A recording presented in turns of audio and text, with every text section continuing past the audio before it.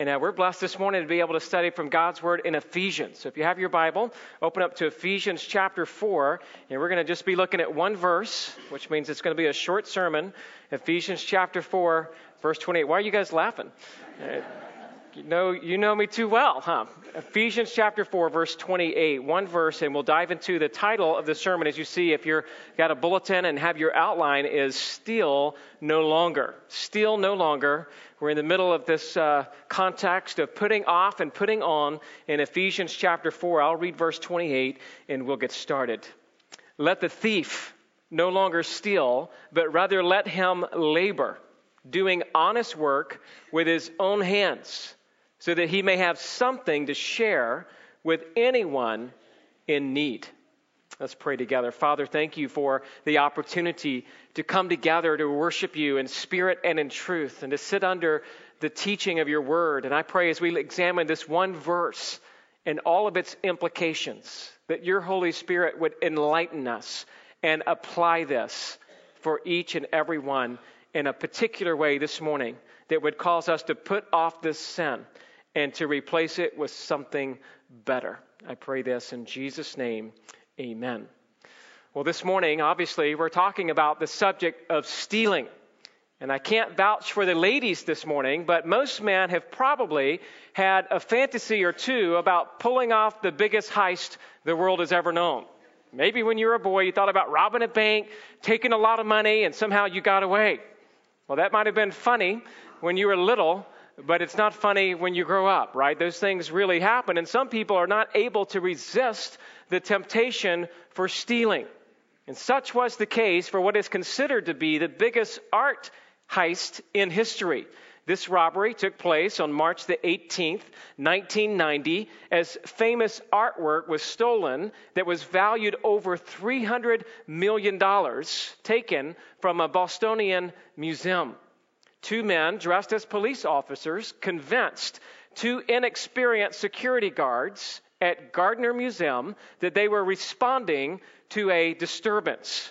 Contrary to the museum policy, the two guards let the officers into the premises, where they quickly learned that they were duped, as these two men then handcuffed the prison guards and put them down in the basement. Amazingly, the two men managed to do this despite not having any visible weapons whatsoever. The men spent the next 81 minutes calmly selecting 12 pieces of art with a combined value of $300 million. And keep in mind, that was about 25 years ago. And among the paintings stolen were 3 Rembrandts and a Vermeer. The two then took the surveillance tapes and departed, never to be heard of again, though in 1994, an offer was made to return the paintings for $2.4 million, along with immunity from any type of prosecution. But that offer was never acted on, and so then the paintings were never heard of again. The men appear to have possibly been amateurs, as they made no effort to avoid damaging the paintings and even left more valuable works behind. The case has actually never been solved. It's still open today with a reward of $5 million given to anyone with information pertaining to the artworks and helping return them in adequate condition. Also, authorities have announced that they will not prosecute anyone as if the paintings were returned to the museum. So if you're here and you have any information, please let them know. We'll help you with the $5 million.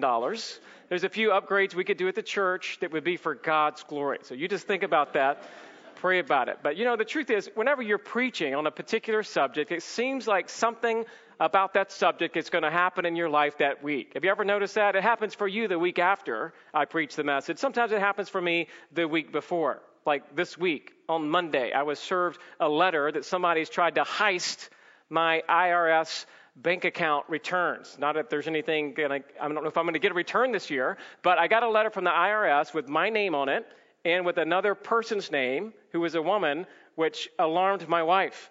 Honey, who is this?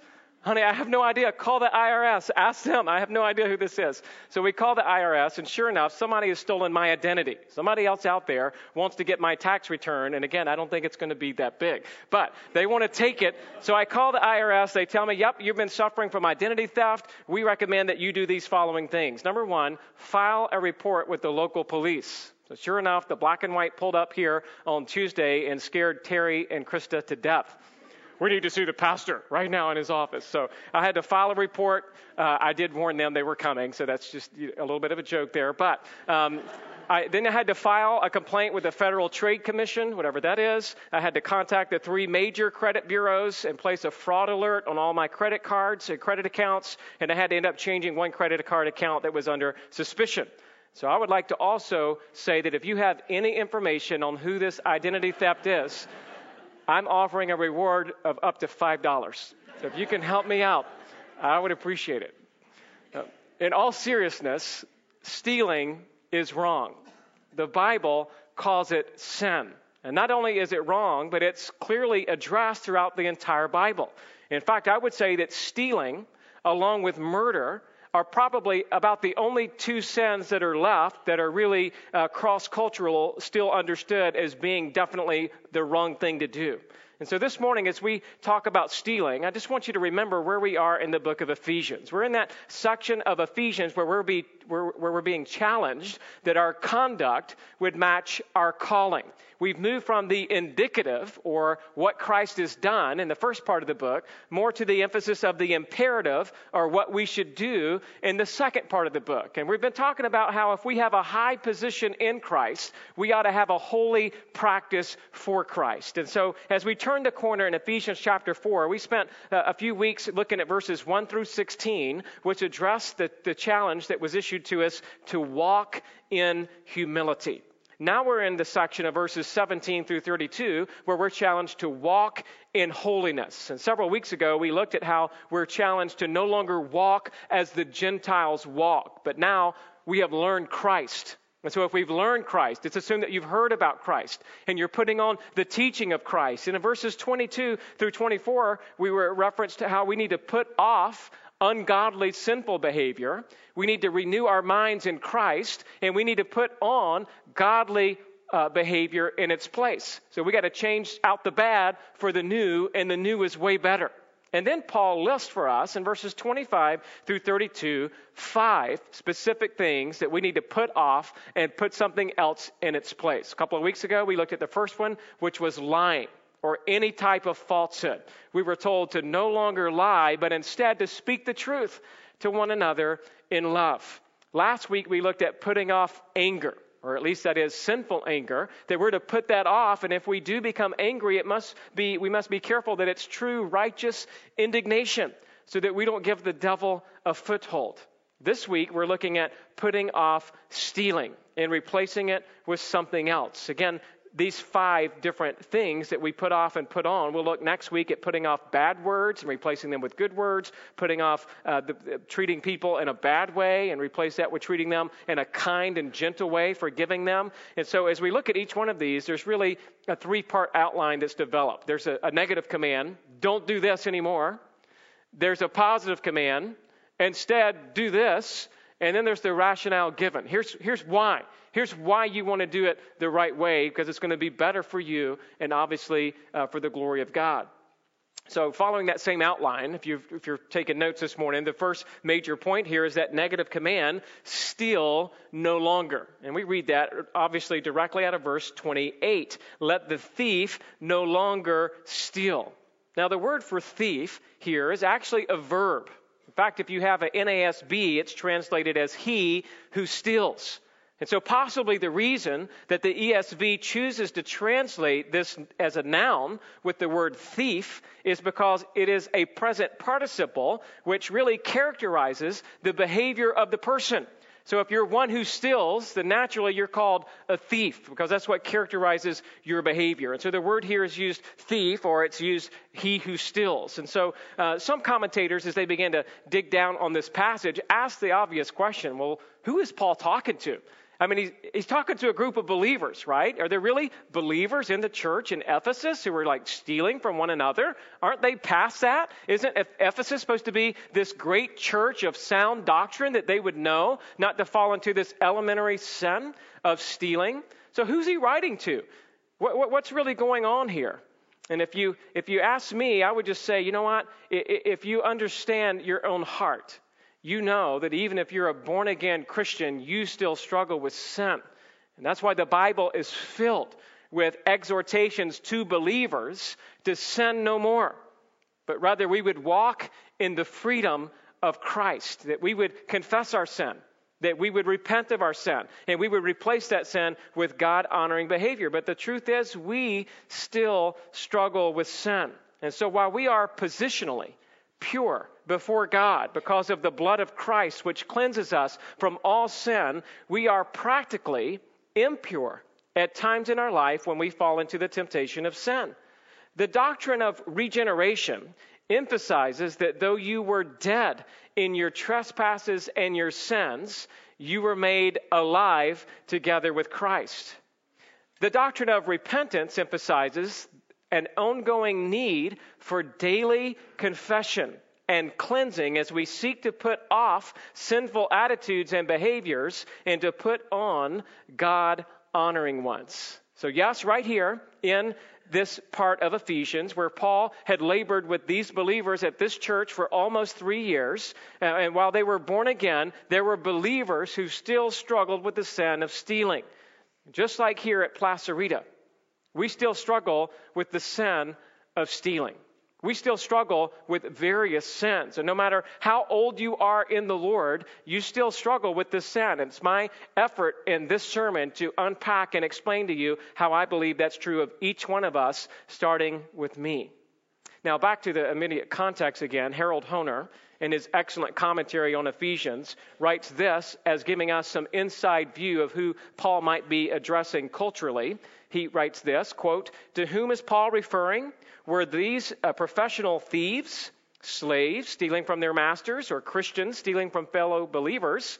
And then he answers that question by suggesting that more than likely it was laborers who stole the things that they handled, or shopkeepers who cheated the customers. When a laborer was out of work, there was no welfare system to help him or her, nor would most have had enough wages to be able to save for times of unemployment.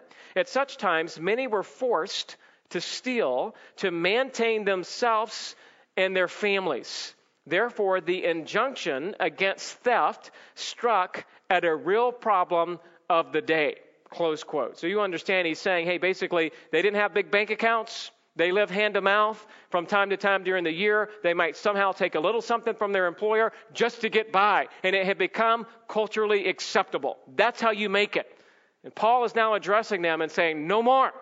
That's not how we live as Christians. That's not how we learn Christ. You trust in God, you work hard, and you depend on the Lord and the church to provide for you what you need. And so stealing is certainly dealt with, again, as an ongoing problem, not only here in Ephesians. It's not as if this is the first time in the Bible that this shows up, but it's clearly seen in the Old Testament. In fact, your first blank, if you're taking notes this morning, is that it's clearly commanded not to steal in the Old Testament. Certainly, you're thinking of the 8th commandment out of the 10 commandments. Number 8 in Exodus 20:15 says, "Thou shalt not steal." Right? You remember that. That's a commandment in the Bible that we are not to steal. And let's look at a few places where this command was broken in the Old Testament. The first place I want to take you to in Joshua 7, it talks about Achan's sin. Achan's sin. And so if you remember, if you want to turn there with me to Joshua 7, let's just take a look here. This is right after the Battle of Jericho. Don't you love that song? Joshua fought the Battle of Jericho. And after the wall fell there in Joshua 6, there was one man by the name of Achan who took some valuable things and put them in his tent. And so when they went out for their next battle against a small city named Ai, they were defeated soundly. And Joshua was confused. How could we whoop up on Jericho, and yet we got whooped up on by Ai? What's going on? It was the question that was asked. And here's where we pick up in Joshua 7, verse 10. The Lord said to Joshua, "Get up. Why have you fallen on your face? Israel has sinned. They have transgressed my covenant that I commanded them. They have taken some of the devoted things. They have stolen and lied and put them among their own belongings. In other words, God had told them to either destroy everything if it was devoted to the ban of destruction, or on some accounts in the Old Testament, they were allowed to give some things into the treasury of the Lord. And so in this case, this man, Achan, had taken some stuff and put it in his own tent. Verse 12, therefore, the people of Israel cannot stand before their enemies. They turn their backs before their enemies because they have become devoted for destruction. I will be with you no more, unless you destroy the devoted things from among you. Get up, consecrate the people, and say, consecrate yourselves for tomorrow. For thus says the Lord, the God of Israel, there are devoted things in your midst, O Israel. You cannot stand before your enemies until you take away the devoted things from among you. In the morning, therefore, you shall be brought near by your tribes, and the tribe that the Lord takes by lot shall come near by clans, and the clan that the Lord takes shall come near by households, and the household that the Lord takes shall come near man by man. And he who is taken with the devoted things shall be burned with fire, he and all that he has, because he has transgressed the covenant of the Lord and because he has done an outrageous thing in Israel. Why are we looking at this text this morning? Because this is a prime example of how serious stealing is. Achan had stolen from God, had lied about it, and as far as being deceptive, hiding this stuff in his tent, and many people paid a price for his sin. And I just want to ask you to examine your own heart, that maybe you wouldn't be accused of being an Achan in our church this day. You say, well, Adam, man, you're kind of getting in our kitchen a little bit, right? Yeah, I am. Because in a church our size, no doubt there's somebody in this church that is actually struggling with outright theft. And I would call you to repent, to turn from your sin, and this day be forgiven by the grace of God. Because I don't want things to go bad for you. Achan here, obviously, everything happened just like the Lord said. He was identified and he was killed. He and his family, and they were burned with fire. God is serious about this sin of not stealing. Well, not only is there that very illustrative example, but turn with me to 1 Kings 21, and let's talk for a moment about Naboth's vineyard. Naboth's vineyard. Remember Naboth? He had a vineyard next to King Ahab. King Ahab wanted his vineyard, but Naboth wasn't going to give it to him. And we pick up here in 1 Kings chapter 21 what happens as Jezebel now gets involved in order to kind of help Ahab steal Naboth's vineyard. Now, Naboth the Jezreelite had a vineyard in Israel beside the palace of Ahab, king of Samaria. And after this, Ahab said to Naboth, give me your vineyard that I may have it for a vegetable garden, because it is near my house, and I will give you a better vineyard for it. Or if it seems good to you, I will give you its value in money.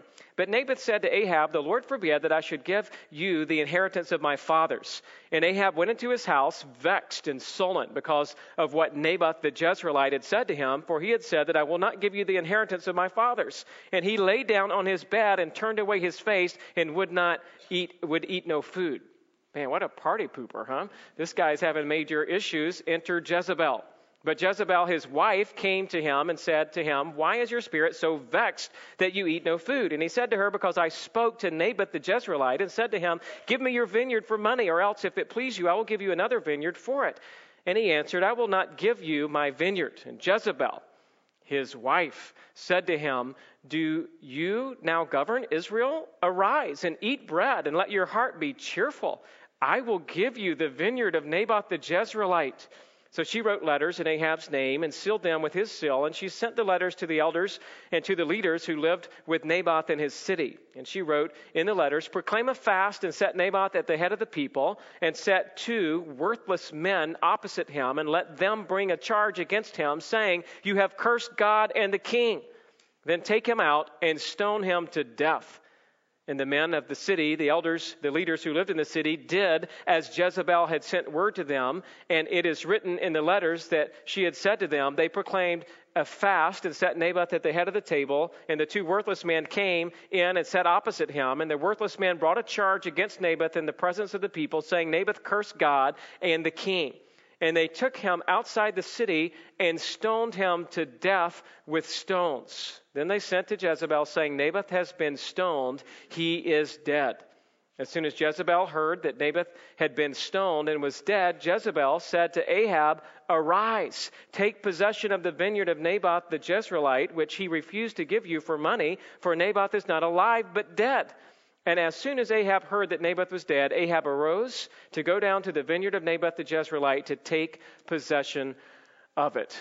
Now, so far, what we've learned, at least in these two extreme cases, that stealing can result either in you dying for your own sin or in you killing somebody else because you want real bad what they've got. And between these two stories, we see there's other things besides just stealing. Stealing is never innocent. It's never just left alone as its only act of sin. Always with stealing will be other sins that will escalate the situation to make it way worse than you could ever imagine. I mean, anytime I'm watching like a bank robbery take place in a movie, like whether it's an old Western or whether it's modern times, it's like the guys get the cash or they get the bars of gold or the diamonds and they're getting away, and you're partly kind of wanting them to get away, but you're not supposed to want them to get away. But, they're getting away, and then the cops come in and they're kind of chasing them down, and all of a sudden there's a gunfight, and then the theft dies. And every time the thief dies, and he's kind of holding in his hand this thing that he stole, and it kind of falls, to the ground. And I just think, man, is it really worth it? Is it really worth risking your life to steal something that could escalate to outright murder if you don't get what you want or you're doing it illegally? Can you imagine getting shot because you stole something that's not yours? It's just kind of showing here, even in the scripture, that stealing is serious. And God is serious with his rebuke against those who steal. Not only do we have these two examples in the Old Testament, turn with me, if you will, to Malachi 3, and let's talk about number 3, Malachi's rebuke. Malachi's rebuke. Malachi, one of the minor prophets, it's actually the last book of the Old Testament, so you might just want to turn to Matthew and then go back one book. But there in Malachi chapter 3, he's challenging Israel to repent. And here's what he says, Malachi 3, verse 6, For I, the Lord, do not change, therefore, O children of Jacob, are not consumed. From the days of your fathers you have turned aside from my statutes and have not kept them. Return to me, and I will return to you, says the Lord of hosts. But you say, how shall we return? Will man rob God? Yet you are robbing me. But you say, how have we robbed you? In tithes and contributions, or tithes and offerings.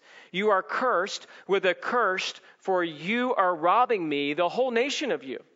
Bring the full tithe into the storehouse, that there may be food in my house, and thereby put me to the test, says the Lord of hosts, if I will not open the windows of heaven for you and pour down for you a blessing until there is no more need.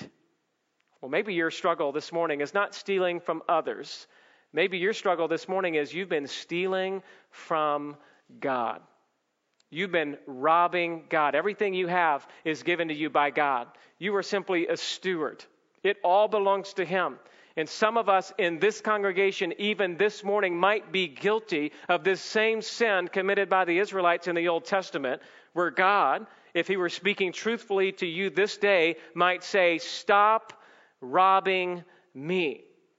And the idea here is that God then graciously, in Malachi 3:10, kind of turns the corner and says, hey, look, you can repent of this. You can change this. In fact, if you repent of this and you begin to bring the full tithe into the storehouse, and then God says, put me to the test. I mean, how many times in the Bible do you read God saying, hey, test me in this? Usually we're taught, hey, don't put God to the test, right? But this time God himself invites you to put him to the test, says the Lord. If you bring in that full tithe, he says, will I not open the windows of heaven for you and pour down for you blessing until there is no more need? I mean, according to this passage, God is going to curse Israel for robbing him, but he's going to bless them if they give back to God what belongs to him already.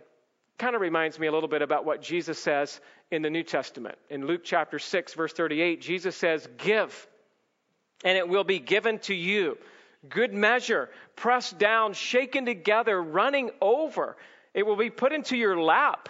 For with the measure you use it, it will be measured back to you." So we're starting to see already this idea of don't steal, but rather give. Give your money away. Give it to the Lord. Give it to those who are in need. It's the same principle Dr. Barrick already read in 2 Corinthians 9, 6, and 7. The point is, whoever sows sparingly will also reap sparingly, and whoever sows bountifully will also reap bountifully. For each one must give as he has decided in his heart, not reluctantly or under compulsion, for God loves a cheerful giver. And in that passage of 2 Corinthians 8 and 9, we read about grace giving, the fact that God gave his Son, and out of gratitude, we should always keep in mind that we're called to give regularly, that we're called to give sacrificially, and that we're called to give joyfully. That's what God desires for us today. That's what God desires for us every day of our life and each Lord's Day that we come together. And so let me just ask you this morning, how are we doing as a church? How are you doing in your giving to the Lord? You see, I told you this message applies to us all, because we all know what it's like to feel like holding on to more than maybe sometimes we ought. Am I trying to guilt you this morning into giving more? No. I'm trying to grace you this morning into being freed from your sin of robbing God and to give freely to the Lord, who is freely given regularly, sacrificially, and joyfully. Well, let me move on, because I'm sensing you guys are feeling a little convicted. So let me move on to the next point, all right? B, clearly condemned in the New Testament. Not only is this condemned in the Old Testament, this sin of stealing, but it's clearly condemned in the New Testament. In fact, I would say subpoint number 1 here, let's talk about justice and the punishment for stealing. Justice and the punishment for stealing. I think you know John 10:10. That's one verse that's got to come to mind when you think about stealing, because it says the thief comes only to steal, to kill, and destroy. I came that you may have life and have it abundantly. So Jesus warns us in a passage that has to do with false shepherds and him being the true shepherd, not to give in to these false shepherds who are really thieves, who really only come in to steal. And notice what's connected with stealing: killing and destroying. That's what the false teachers of that day, and that's what the false teachers of our day are still interested in doing, in ripping you off and stealing from you. Now, we also read in the New Testament, 1 Corinthians chapter 6, verse 9. In fact, why don't you turn there with me? 1 Corinthians chapter 6, verse 9 talks a little bit about the punishment, if you will, for stealing. Not only will it lead to ultimately you being destroyed, but according to 1 Corinthians chapter 6, here's that list that we read sometimes, verses 9 through 11. Or do you not know that the unrighteous will not inherit the kingdom of God? Do not be deceived, neither sexually immoral, nor idolaters, nor adulterers, nor men who practice homosexuality, nor, what's the next word? Thieves, right? Nor thieves, nor the greedy, nor drunkards, nor revilers, nor swindlers will inherit the kingdom of God. And so here God is labeling the punishment for ongoing, unrepentant sin, specifically stealing, or being a thief, is that you will not inherit the kingdom of God. Justice will prevail, and all who repent will experience God's grace in amazing portions, but those who don't will suffer the judgment of God. Well, not only do we see that principle of judgment and punishment, but we also see, number 2, Judas and the money bag. Right? Judas and the money bag. In fact, turn with me, if you can, to John 12. And you're familiar with who Judas is. Judas Iscariot, who betrayed Christ. This gives us a little bit of biographical information of kind of the life he lived, even as a disciple of Christ. John 12, starting in verse 1. 6 days before the Passover, Jesus therefore came to Bethany, where Lazarus was, whom Jesus had raised from the dead. So they gave a dinner for him there. Martha served, and Lazarus was one of those reclining with him at the table. Mary, therefore, took a pound of expensive ointment made from pure nard and anointed the feet of Jesus and wiped his feet with her hair. The house was filled with fragrance of the perfume. Sound like a beautiful occasion, right? Lazarus back from the dead. We got Martha doing her thing. She's serving again. We got Mary who's like worshiping Christ. And then verse 4, but Judas Iscariot, one of his disciples, he was about to betray him, said, why was this ointment not sold for 300 denarii and given to the poor? Oh, righteous Judas, right? He sounds so holy. Why didn't we take this money and just give it to the poor? He said this, verse 6, not because he cared about the poor, but because he was a thief. And having charge of the money bag, he used to help himself to what was put in it.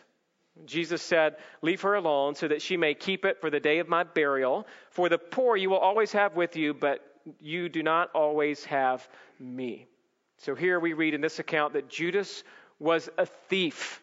And you know what his end was. He ended up committing suicide. It seems very clear that he never repented, that he was this disobedient apostate who betrayed Christ. But he was a thief, as clearly identified in this passage. And so we've talked a little bit about justice and punishment, Judas and the money bag. Let's take a look at number 3. How about Jesus and the thief? We're talking about Jesus and the thief on the cross. And there in Luke chapter 23, we read about how there were 2 others who were criminals who were led away to be put to death with him. And when they came to the place that is called the skull, where they crucified him, and the criminals, one on his right and one on his left. Now, Matthew clearly identifies these 2 criminals as 2 thieves. Okay, so these are 2 thieves. The punishment for the day was death, capital punishment for stealing. Apparently, they had done enough bad where they're going to be strung up or crucified, rather, on each side of Christ. And if you'll skip down to verse 39, there in Luke 23, one of the criminals who were hanged, railed at him, saying, "Are you not the Christ? Save yourself and us." But the other rebuked him, saying, "Do you not fear God, since you are under the same sentence of condemnation? And we indeed justly, for we are receiving the due reward of our deeds, but this man has done nothing wrong." And he said, "Jesus, remember me when you come into your kingdom. Truly, I say to you, today you will be with me in paradise." Right, there it is, right? We talk a lot about the thief on the cross. Is there a such thing as a deathbed confession? Well, in this case, absolutely yes. Jesus senses, because he had probably already granted this thief the ability to repent, this thief is going to be with Christ on that day of paradise. But it's just another reminder, as these thieves are facing capital punishment, that thieves deserve to die. This thief did not deserve to go to paradise with Christ. Rather, he deserved to go to hell. Certainly, we today who steal deserve the same consequence. We deserve eternal separation from God. Now get this. The first Adam in the garden became a thief who stole from God, right? Adam and Eve partook of the fruit of the tree of the knowledge of good and evil, who God said, "Don't take this fruit," and they took of that fruit. So the first Adam in the garden was a thief who stole from God. Now we see the second Adam, Christ, saving a thief from his sins. The first Adam committed the first sin, which was stealing from God. The last Adam committed his last act, saving a thief who was repentant toward God. To put it simply, the first Adam became a thief. The second Adam delivered a thief. Truth is, we should all see ourselves as that first Adam who committed that sin, and even as that thief on the cross, that without the grace of God would be doomed into a lost eternity. But what a blessed God we serve. What a gracious Christ that would look to you this day and say that if you would repent and believe in me, that you would be with him from everlasting to everlasting. The problem is that we are totally confused about this even in our culture today. Your next blank there is that there is clearly confusing. This is clearly confusing in our society today. What I mean by confusing is the idea that our culture rationalizes to no end in order to justify this practice of stealing. In fact, I'll just say it this way. Number one, the temptation to steal is more common than you think. It's way more common. Stealing happens all the time, like every day, like it's going on every day throughout the world. In fact, in retail, the biggest crime that's being committed is no longer shoplifters who come in and take items that they want, but rather it's the employees of the store that have to protect themselves from theft. If you've ever worked in retail, you know that. The idea is that there's surveillance cameras not only to catch the shoplifters, but to catch the actual employees who are taking things away from the store. In fact, some of the inflated prices is suggested has to be from budgeting for what they know will be merchandise that's missing. And I would say to you that stealing is Satan's way of whispering in your ear that God is not enough, and that the providence of God is poorly placed in your life. In other words, you think in that moment that you succumb to temptation, what God has given me is just not enough.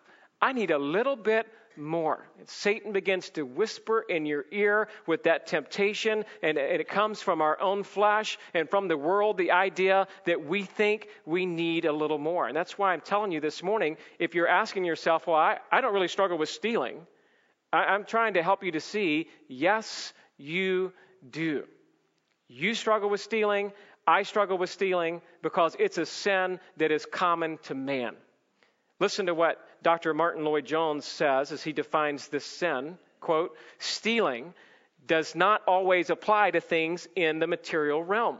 Stealing really means taking possession of and using as your own something that does not belong to you. Appropriating something that is not yours to serve your own ends and your own gratifications. Close quote. And so we can see that stealing money is wrong and stealing possessions is wrong, but there's other things that you can also steal that you and I could be guilty of. For example, you could steal time.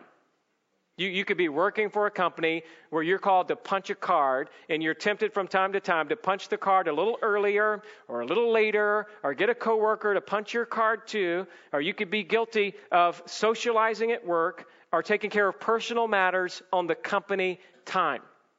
That's called stealing. You could be guilty of the sin of plagiarism, common at universities, seminaries, preaching. Right? Taking material that's not your own, stealing the work of another without giving them credit. You're tempted with this. We're all tempted with helping ourselves to things that really don't belong to us. Maybe even at your place of work where you've gotten into the habit of taking paper and pens and envelopes, stamps for your own personal use. Maybe you've been tempted to do a little cheating on your taxes, where you say, yeah, I drove a bunch of miles for charity this year. I mean a bunch, like 50,000. Or I gave away a lot of money this year. I don't remember how much, somewhere around 55,000. I mean, you just keep thinking that when you're filling out your taxes, we have to be careful that if we're not faced with that temptation of the amount of money that we can write off. The idea is that this temptation is everywhere. It's common and it's in our own hearts. Let's talk for a moment about not only this temptation to steal, but let's talk about number two, the motivation to steal. The motivation is more corrupt than you think. Remember how I was telling you that there's always something more to stealing. Sometimes it leads to murder and to lying and everything else, right, to try to cover up stealing. And let me give you a couple other ideas. If you steal, you struggle with the sin of pride. You're struggling with the sin of pride because you think that you're justifying what you need in that moment and that it's right somehow in your own mind to take what is not yours. You might struggle with the sin of selfishness. Thefts struggle with the idea of being selfish. They want more. I can't get enough. I'm selfish. I want more for me and mine. If you're a thief, you also struggle as you steal with jealousy. You look at somebody else, what they have, and you want more for yourself. You struggle with the sin of covetousness, which is very similar to jealousy, that you covet something somebody else has and you want it. It may be that you're struggling with the sin of laziness. You're just not willing to work hard enough to get it. And so since you're not willing to work hard enough to get it, you go and steal it. That's connected to the sin of laziness. Or maybe you're struggling with the sin of impatience. I believe that was part of the sin I committed in my first attempt at theft. When I was about 6 years old, I was getting some quarters for doing some work around the house. I think my parents maybe from time to time gave us a little bit of an allowance. And, that didn't happen all the time. But I remember getting quarters. And I was looking one day in my room at these quarters, and I'm like, man, these are nice. Like, they're shiny, 25 cents. I wonder how many quarters it would take to get a $20 bill. And I remember thinking, man, if I had a $20 bill, I'd be rich. So one day, I got overcome with the temptation of going to get some more quarters because I wasn't going to be patient enough to wait for God to bring those quarters through hard work. So I snuck into my parents' bedroom. I went up to my dad's dresser, and I reached into his top drawer where I knew he had some loose change, and I grabbed a handful of quarters. And I walked back to my room, and I closed the door, and I sat down, and I had a bunch of quarters, and it felt so good. Quarters. I bet I got about $20. And at that very moment, the door opens wide open, and my dad walks in and says, "Hey, son, what you doing?" Playing with some quarters. He's like, "I saw you go into my bedroom. What did you do?" And sure enough, it came out, and I got a whooping that I'll never forget that day. But sometimes that's what happens. We just can't wait. We can't wait, so we go and take it. We might struggle with the sin of greed. Right? We're greedy. We got to have more, and we got to have it right then. Or how about this? You struggle with the sin of idolatry. That's really what we're doing. We're worshiping a desire that we want, and since we can't get it, we go and steal in order to fulfill our idolatry. Or maybe we're struggling with the sin of idleness, that you're just sitting around doing nothing, and it leads to further temptation. I mean, there's some people who can't even think of their motive. They seem to steal for no reason at all. They're called kleptomaniacs, right? You're familiar with the Diagnostics and Statistics Manual of Psychiatric Disorders calls kleptomania. That word klepto is actually the Greek word here that we're looking at about stealing. And so somebody's crazy about stealing. They have this condition, which you can get diagnosed with that, right? If you steal too much, particularly if it's like for no reason, like some celebrities are accused of this, like Lindsay Lohan and others have been accused of being a kleptomaniac because they continue to steal stuff that they don't really need. Like they got plenty of money, and yet it's somehow connected, they say, with manic depressive disorder or obsessive compulsive disorder. It's connected with that because they're saying they're just obsessive about doing this, and it kind of gives them a rush, and so they don't label it as sin, like a moral, a breach of virtue or value. Instead, they say, oh, well, this person has kleptomania. They need to be having therapy and maybe be even placed on medication to help them not sin. Well, my friends, let me just tell you, that couldn't be further from the truth. Anybody who steals is guilty of sin. It's sin against God. It's sin against your fellow man. And this passage says to steal no more. And that moves us, obviously, into our second point of replacing that negative behavior with something positive. And so the positive command that's written here is to labor doing honest work. To labor doing honest work. Notice it says, let the thief no longer steal, but rather let him labor doing honest work with his own hands, so that he may have something to share with anyone in need. And so here's the idea. We think sometimes we get the idea like, oh yeah, I shouldn't steal. What should I do in its place? According to this passage, the first thing you should do is you should work hard. You should work hard. In fact, I would say this, hard work is always a testimony of the gospel. Hard work is always, and I guess I'm saying if it's done with the right heart, okay? So I didn't put all the words in there, but you understand, not hard work done selfishly, but with the right heart. Hard work is always a testimony of the gospel. Titus 2, 9 and 10. Bondservants are to be submissive to their own masters in everything. They are to be well-pleasing, not argumentative, not pilfering, but showing all good faith, so that in everything they may adorn the doctrine of God our Savior. So here, they're challenged not to pilfer. Again, pilfer would be like skimming off the top, taking just a little bit here and a little bit there to somehow make your ends meet, but it's really stealing. When you steal, it's a advertisement for the devil.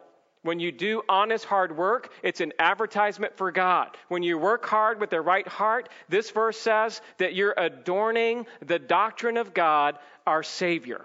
We also see that hard work is always an evidence of mature Christianity.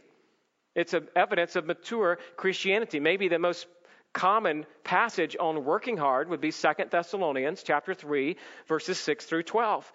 Now we command you, brothers, in the name of the Lord Jesus, that you keep away from any brother who is walking in idleness and not accord with the tradition that you received from us.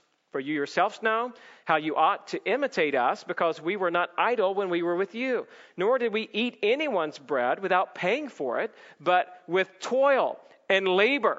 By the way, that word labor means like working hard with your hands. The idea that you're sweating and toiling and working, that's the kind of labor that this verse talks about that honors the Lord. And so Paul says they did it. We didn't just eat and take advantage of you. We paid for it. We labored and we worked night and day that we may not be a burden to you. It was not because we do not have the right, but to give you in ourselves an example to imitate. For even when we were with you, we would give you this command: if anyone is not willing to work, let him not eat. For we hear that some among you are idle. Some among you walk in idleness, not busy at work, but busy bodies. Now such persons we command and encourage in the Lord Jesus Christ to do their work quietly and to earn their own living. You're not willing to work, it shows an immaturity to your understanding of the gospel. If you love Christ, you will apply yourself to the best of your ability with God's help and God's grace to work, which demonstrates again the gospel and the maturity of your own walk. We could say this: see, hard work is a way to provide for your family. You know this passage well, 1 Timothy 5:8. If anyone does not provide for his relatives, and especially for members of his household, he has denied the faith and is worse than an unbeliever. So in other words, if you're not working because maybe you're trying to figure out a way to make it in this world without working, you're going to find a special loophole. You're going to get rich quick. You're going to do anything you can except hard labor for God. Then the Bible says if that's your habit to a degree, it may be that you are worse than an unbeliever, because Christians work hard. So what's the rationale given in the text? Number 3, so that you can share with others in need. Labor so that you may be a blessing to others. Notice what the text says. It doesn't say labor so that you may be a blessing to yourself. That may be the temptation, right? All right, Adam, I'm not going to steal. I'm going to be patient. I'm going to work and save so I can buy XYZ for me. But in this text, that's not what it says. It says, let the thief no longer steal, but rather let him labor, doing honest work with his own hands. So in other words, don't steal with your hands. Use your hands to do this honest work so that what? He may have something to share with anyone in need. We ought to be laboring instead of stealing, not so that we can have more, but so that we can share and be a blessing with anybody who has need. That's what this passage is all about. We could also say that labor because you will be blessed as you show care for others. Luke 14 says that when you give a feast, invite the poor, the crippled, the lame, the blind, and you will be blessed because they cannot repay you, for you will be repaid at the resurrection of the just. So the Bible does say, hey, look, you ought to have people over that can't pay you back. That's true hospitality, showing hospitality and friendship to strangers, that you're providing for them, not to get a blessing back from them, but rather that you know that God's going to bless you. So the motive there was that I want to be a blessing to others because God says that when I do that, I'll be blessed. The last one would be this: labor because it is more of a blessing to give than to receive, right? How many times have we heard that, hopefully growing up in the church, if you did grow up in the church? If not, you need to know it's something that Jesus said. And he said it apparently in the Gospels, but Paul himself, addressing the elders of the Ephesus church, said this in Acts 20:33, I coveted no one's silver or gold or apparel. You yourselves know that these hands ministered to my necessities and to those who were with me. In all things I have shown you that by working hard in this way we must help the weak. And remember the words of the Lord Jesus of how he himself said, it is more blessed to give than to receive. This morning we want to be a church that's blessed because we're a church that's giving instead of stealing. Or some of the take-home points are pretty clear. Stealing shows that you are not satisfied with your present status. If you're guilty of stealing, what you're really saying is, I'm not satisfied with God. And I'm not satisfied with what God has given me. He hasn't given me enough. And so I've got to steal in order to get that which my soul really yearns for. So maybe that's something you ought to consider in your own heart and ask God to be who he claims to be, which is all satisfying in the life of all Christians who would come to him for rest. Number 2, working hard is an evidence of God's grace and provision. I don't care what you do. If you're making minimum wage or you make $1 million a year, your hard work is evidence of the grace of God. Be thankful. Be grateful. Work hard. Be a good employee. Through your hard work, be a witness for Christ, that others would see your labor and say, you know what, there's something different about this employee. They work hard, they're trustworthy, and then you're able to give them the message of the gospel. Number 3, sharing with others should be a constant motivation for working hard. Why do you work hard? Why do you have that job at night? Why do you stay extra long hours at work? Is it so that you can get ahead? Is it so that you can buy that next thing? Or is it the reason that we're given in verse 28, so that you may have something to share with anyone in need? See, it's not about stealing so that you can have more. It's about not stealing so that we can work hard for God's glory, to share what we have with others, to give away more. The substitute for stealing is not gaining, it's giving. Let's pray. God, thank you for this morning. Thank you for the opportunity to look at this text and just to be thinking through all the implications and the applications of the Holy Spirit in our hearts at this moment of areas that we want to change and grow to become more like Jesus. This day we confess that we are just like the thief on the cross. Thank you, oh God, that you've shown us today the picture of that second Adam, the perfect God-man, Jesus Christ, who is more than willing to forgive us of our sins. Though we have stolen, you tell us that you will take our sins if we repent and wash us and throw them as far as the east is from the west and make us whiter than snow. And God, I pray that you would begin to bless this church with a renewed conviction about a hard work ethic for the glory of God and the gospel, that you would allow us as we work hard and as you bless that labor, that we would do it to give and not just to get more. God, help us to no longer steal, but rather to work hard to give back to you and to your people and to all those who are in need, that which will be a blessing to them. We pray these things in Jesus' name. Amen.